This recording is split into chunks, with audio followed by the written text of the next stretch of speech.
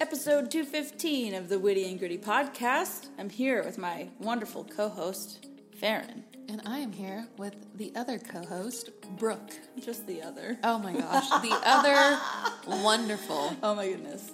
I'm just being silly. I'm trying to pick popcorn out of my teeth with my tongue, and so I can't multitask here, people. I'm trying. Y'all know she's fabulous. I don't have to tell you. We are in week 7 of our Kid Classic Summer Series, featuring stories you may have heard, stories you're reading now, or things you get a glimpse of while you're at church. And we're just deep diving in on a verse of the whole story. So make sure you're reading the context. Yes, we mentioned this at the beginning of the series, but I feel like it's worth another mention. It is surprising what's in Scripture versus the imagery you might have from the books, like kids' books you might have read, or movies. And so it is kind of neat to compare the two. You know, they talk a lot that the books are better than the movies. Is that your stance? Yes, it's because it's true, Farron. I mean, I feel the same way. Although the ones that I haven't read the books, those are the ones I'm like, but is it better? Yeah. Oh, I get it. This is why we want you to go back and read. So today we're talking about David and Goliath, classic underdog story. Farron, like you were saying, you liked those a few episodes ago. Remember, we talked about last week, Ruth and Boaz got married. They had Obed, who is the grandfather of David. So Obed had Jesse, Samuel anoints David. Anyway, we're going to get there. So the very next book after Ruth is 1 Samuel, and that's where we're going to continue the story. There's some Israelite drama because, you know, they want to have a real king like everybody else. Like, why do all these other countries have a king? I want a king. And God's like, yo, but whatever, man. You know what that reminds me of? What? Wanting glasses. I think everyone that has glasses, unless they needed them from birth, has a story about a time they thought they wanted glasses, were excited when they got them, and not too long after that, they're like, actually, I would rather just be able to see. That's so funny. Yeah. So God allows this whole king thing to happen, and that's where Saul came in. Saul was like so not Saul from New Testament, Saul from Old Testament. We'll give him a last name. Give us a minute. We'll Saul, figure something else. Saul the first king. Oh, okay, there we go. Anyway, who knows? I don't know. King Saul. That guy. He was great at first, and then it's all kind of crazy in his head, you know. But then Samuel is the guy who is anointing these people. So he knows he's going to anoint David. He's going to be the next king. When he anoints David, God leaves Saul and comes to David. So Saul immediately knows, oh no, something happened. Am I no longer king? Thoughts crazy. Demon is haunting him. Anyway, so the Spirit of the Lord leaves Saul, goes to David. Saul is being constantly tormented. Not constantly. Saul is being tormented by this evil spirit. And when he does, his counselor guys are like, hey, you know what you need is some really nice music. I know a guy. His name's David. So David's like, well, here I go. So he plays the harp for Saul, and every time he plays the harp for Saul is no longer tormented. And then David's like, man, I'm going to be the king. He's the current king. What is happening here? Anyway, there's lots to be said in this book. Make sure you're reading it. David becomes king like 15 years later after Saul tries to kill him like 3 times. All that to say, read the book. So we're in 1 Samuel chapter 17 at this point. The Saul and all of his guys are about to fight the Philistines, but then Goliath is like this big, strong guy. There are some histories and books and things that talk about having a champion that fights on your behalf or on the behalf of the whole team. It's like sending up a captain. Send us your best. Whoever dies out of these two, you know, the other guy wins. Not anymore. People have to die, so they send out Goliath. The Philistines send out Goliath, and he's like, wow, I'm this big, strong guy. And then Jesse, David's dad. All of the brothers of David are fighting in this war. They're hanging out. They're afraid of Goliath. Everybody's afraid of Goliath. And David walks up to give everyone lunch. And he's like, what's up, guys? And they're like, this Goliath guy's out there. And David's like, y'all realize that God's on your side, right? He's already promised the win. What's going on? All this to say, David's like, come on, guys. What are we worried about? I'm going to go fight. So he talks to Saul. Saul's like, And so here is where this verse happens. That's a lot of context. You know, a couple of highlights. Our church did a sermon on this not too long ago, and the pastor described David as bringing the Lunchables to his brothers at the time of war, which was, one of those like, are you listening? And it got a good laugh. But also, sending out a champion to fight on behalf of a whole people, I'm for that unless I'm the champion. And then I picture like the Saul not stepping up. Yeah, the Israelite side, they're like, weren't you just bragging you were the best last week? Yeah. And you're like, no, man, no. On me. You're the best. I'll admit that right now. But Goliath apparently has no problem. So in David Waltz's 1 Samuel 17, verse 37, the NLT says, this is David talking, "The Lord who rescued me from the claws of the lion and the bear will rescue me from this Philistine." Saul finally consented. "All right, go ahead," he said, "and may the Lord be with you." An afterthought. All right, in the ESV. "And David said, 'The Lord who delivered me from the paw of the lion and from the paw of the bear will deliver me from the hand of the Philistine.' And Saul said to David, 'Go, and the Lord be with you.'" So this is one verse out of all the verses where Saul's like, "Are you sure?" And then once he's like, "Okay, fine," then David tries to put the armor on, and the armor's too heavy. He's like, "This is dumb. I'm going to take a rock and a slingshot because I've done it like this before." Yeah. I think of when I coach kids and they kick the ball with their toe, and I try to teach them the right way, and they're like, "Well, that's not how I do it." I understand.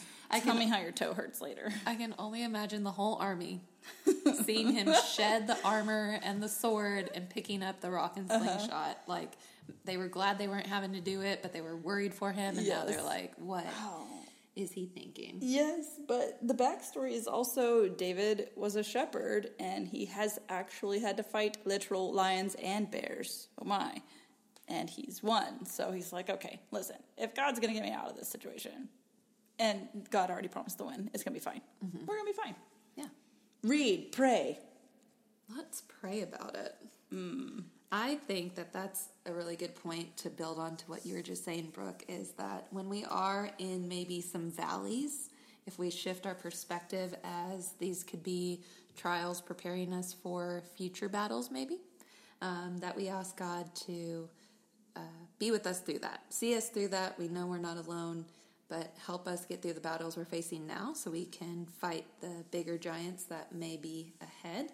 And also, this sounds crazy, but maybe praying that God does prepare you. Because if a giant's coming either way, do I really want to fight a bear and a lion? No. But if I know that God can put me in situations to build certain skills, then I guess I'm going to ask for that preparation. Yes. God does promise to equip us, and we are being equipped as we walk each day with him. So that is a very good point, Farron. I like David's confidence. There is no doubt in his mind that Goliath's going to lose. The Philistines are going to lose. Not a single doubt in his mind. I want that confidence. I want to be so bold and so confident to be like, why are we worried, guys? This is not a thing. Don't make it a thing. It's not a thing. But then, like you were saying, Farron, the bear and the lion, all those days shepherding the sheep. Oh, look at that, shepherding the sheep. You'll see that later in the New Testament, everyone. But then he is, okay, I would be more afraid to fight a lion than a Goliath in my brain, in my human brain right now. Because I don't know what that lion's thinking. They don't move like I move. I don't know. But he beat the lion, beat the bear.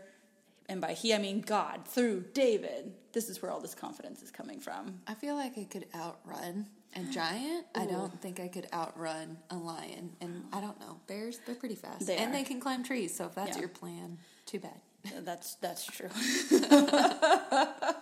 Oh, man.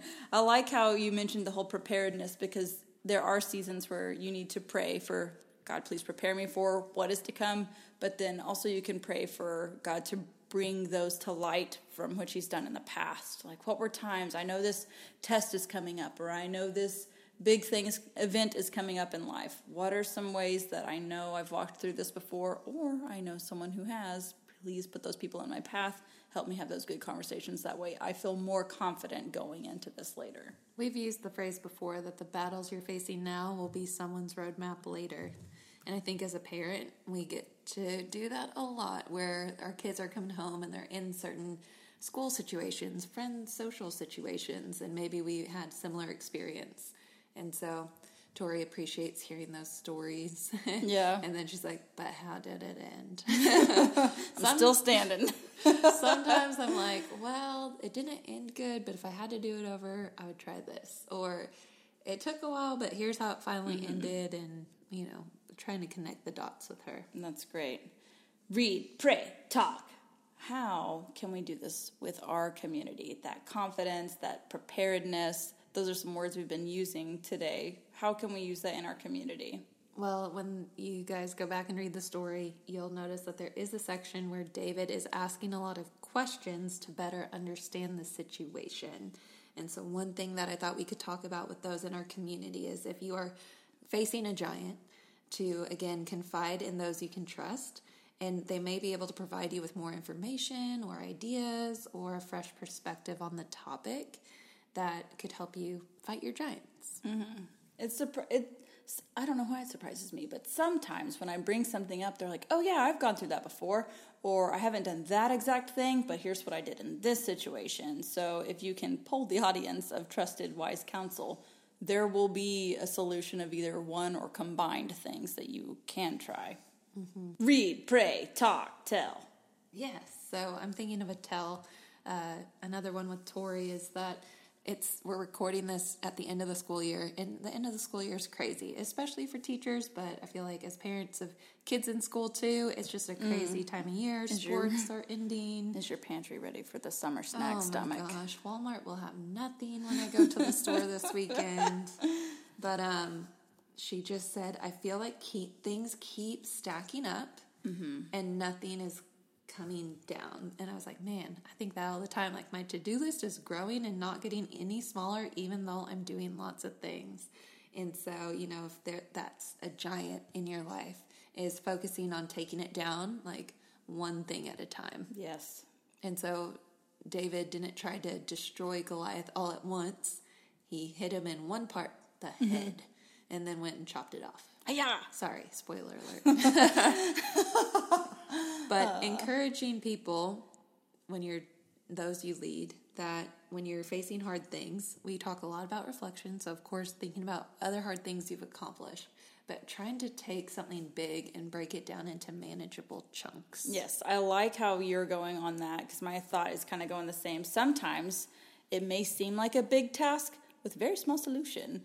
Obviously, God's a big deal, and he's the one who provided the way. But David didn't need that armor. He didn't need a sword. What he needed was the small skill set he had of a slingshot, and God used that in a big way. So there might be something your kid's really good at, but it's not that big of a deal. But maybe it is, or maybe they'll use it later, or maybe they'll be practicing it all these years. That way when they're 30, oh man, I've been doing this for 20 years already, so here we go.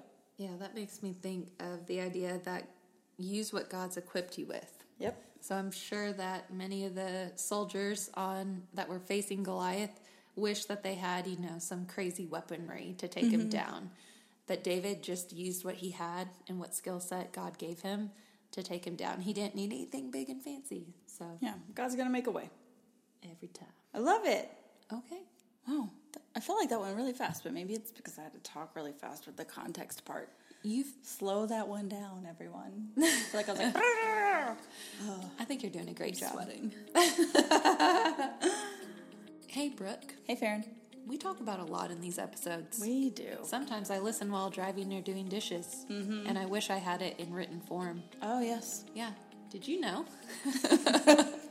What are you going to tell me? That we have a newsletter? We do. Yeah, that summarizes some of the information from the podcast. We leave a little meat on that bone so you can go listen to it with resources and encouragement, and I always find them entertaining. Oh, good. Yes. I'm so glad. But did you know some people don't receive those emails? That's not good. They're missing out. So if they're missing out, what can they do to not miss out? They should go to wittyandgritty.blog, and there will be places all over the website on the sidebar at the bottom on a pop-up that you can join our email newsletter, and you can get updates every week, and we update about life, things you can pray for, and also what's happening on the show. Perfect. Hooray. Okay, don't get left out. No. We'll see you next week. Bye.